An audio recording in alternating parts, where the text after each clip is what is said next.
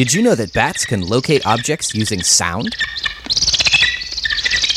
Happy Halloween from Pulsar. Today we're going to answer some creepy questions about spooky animals, owls, bats, spiders, and more. I'm your host, Eric O'Day. Thanks to Facebook Boston for supporting this episode of Pulsar. Joining me is Liz Logan, the assistant curator of our Live Animal Care Center, who has been taking care of animals at the Museum of Science for over 15 years, and also taught me pretty much everything I know about handling snakes, frogs, and owls. Liz, thanks for joining me on our special Halloween episode. Thanks for having me. So we got a lot of great questions on our social media when we asked for them, and I also wanted to get to some of my favorite questions that I've been asked over the years. So to start out, why does it seem like certain creepy crawlies like spiders are attracted to us? Yeah, I don't think a lot of times they're seeking us out. I think it's more they're seeking out what we have to offer. If you think about it, our homes provide shelters for a lot of these animals and a lot of times food. Spiders are often in our house and they're actually helping you out. They're eating a lot of insects and pests they might find around.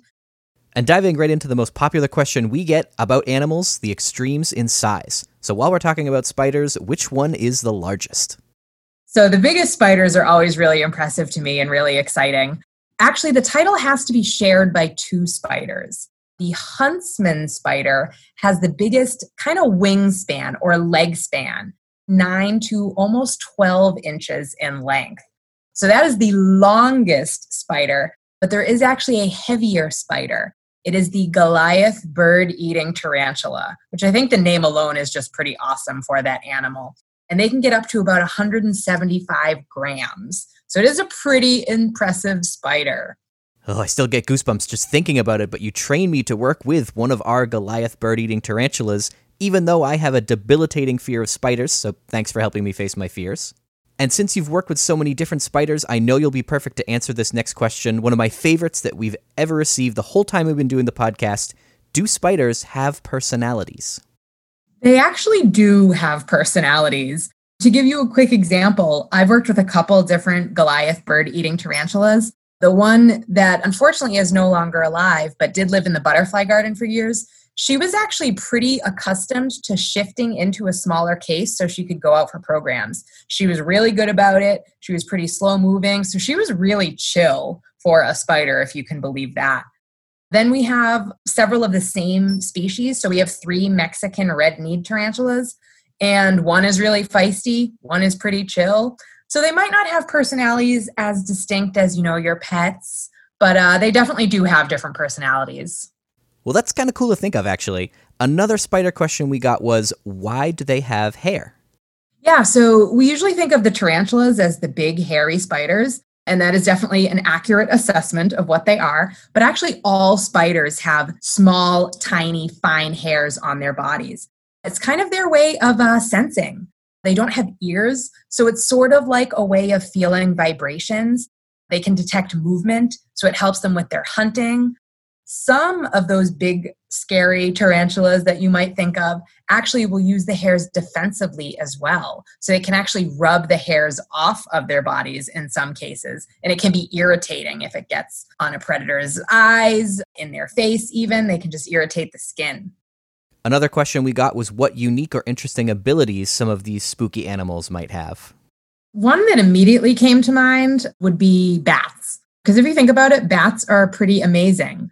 They tend to be active when it's really dark, so they can't see that well in general, never mind when it's completely dark. So they use echolocation, kind of sending off sound waves, and it bounces back to them and helps them determine kind of where something is. Really helpful if, it's dark and you can't see that well. Other nighttime animals, owls, for example, have really special eyes that help them see in really low levels of light. Then if you even think about things like snakes, they have crazy flexible jaws. They can open their mouths 2 to 3 times the size of their head. So yeah, there is a ton of different abilities that a lot of these animals have. Speaking of owls, another animal you've trained me on handling is our barn owl, Poe. When she flies across our theater, it's completely silent, but a lot of her feathers are bright white. And Jonathan from our podcast team answered this question in his barn owl show, but can you also tell us why would those feathers be white? Wouldn't that make it harder for a barn owl to be stealthy? Yeah, it is really cool that scientists have kind of looked into this because barn owls, actually for a long time, used to scare people and probably still do because they're bright white. They often would fly out and shriek coming out of, an abandoned church or building.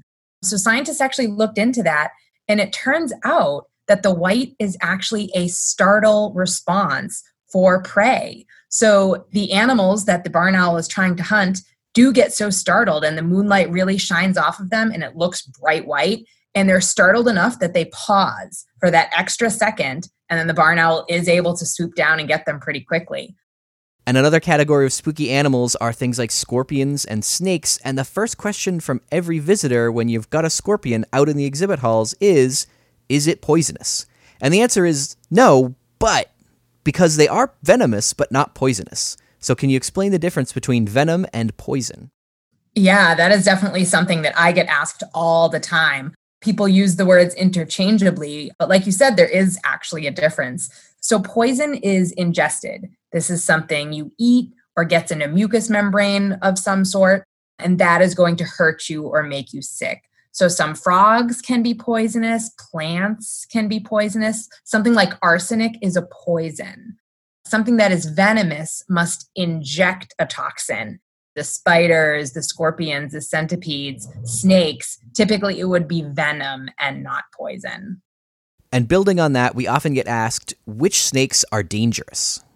So there are definitely some dangerous snakes. I know a lot of times people are afraid of snakes, but it's actually a pretty small percentage. There's about 3,600 species of snakes. Less than 600 are venomous, and less than 200 are extremely harmful or can kill humans. So if you think of it like that, it's actually not a crazy number. But with that being said, everyone always wants to know what are the most venomous, the most dangerous snakes. Probably the two tops in any list that I've ever found. One is called the saw-scaled viper. It's not a huge snake. It's native to India, but it's really aggressive. There's also something called an inland tapir, and that is the most toxic, has the most venom. That is an Australian one. A lot of scary animals live in Australia, actually. Other than that, other kind of top venomous, dangerous snakes would be king cobra, just based on size. They are the largest venomous snake. And then some of you probably have heard of black mambas. They're an extremely fast venomous snake. So they can go about 11 miles per hour. So those are kind of your top dangerous snakes. There are actually pretty venomous sea snakes out there, but your chances of coming across a sea snake are pretty slim. And what about here in New England? Do we have any venomous snakes in our part of the world? We actually do technically have two venomous snakes. A lot of times people are surprised by that. They're both pretty uncommon to the area. They are timber rattlesnakes and northern copperheads. And they're pretty isolated to certain areas within New England. You'd have to really, really go looking to try to find one. And they're not really tops in terms of dangerous venom. So you don't have to worry too much if you live here with me in New England. And we got a cool question about fear of animals on our social media. Do people in different parts of the world have the same fears typically? A lot of the animal fears seem pretty similar across the board. I mean, I can't guarantee that people on the other side of the world are afraid of exactly the same things that people in the United States are. But when I was kind of looking up animal fears, it seems like spiders is definitely a huge one, kind of across the board. Snakes is another big one. Scorpions. I also found butterflies is a pretty common fear. Another common one, actually dogs. That one really surprised me. Yeah, a lot of different animal fears. So I mentioned my own fear of spiders, but you work with so many different animals every day. Did you have to get over any fears before getting comfortable spending every day in the live animal care center? I wouldn't say I was afraid of anything, technically. I definitely became more comfortable with animals that I didn't have much experience with. I didn't really know much about snakes before I started working with them. They were kind of an unknown for me. I didn't really know how to approach them or how to avoid them in the wild. So I definitely got a lot more comfortable with that. In terms of insects and arachnids, I kind of always liked them. I was that dorky kid that was flipping rocks over and trying to pick stuff up.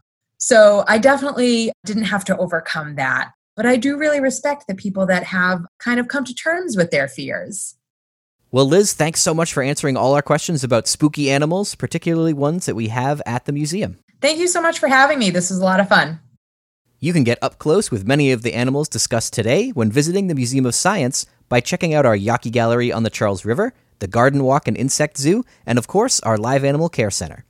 And when you're home, you can meet some of our resident scaly, furry, or feathered ambassadors by tuning in to our live animal live streams. Check the schedule at mos.org/mosathome. If you've got questions about our live animals, send them to us at sciencequestions@mos.org, and we'll answer them on an upcoming episode. Happy Halloween, and until next time, keep asking questions.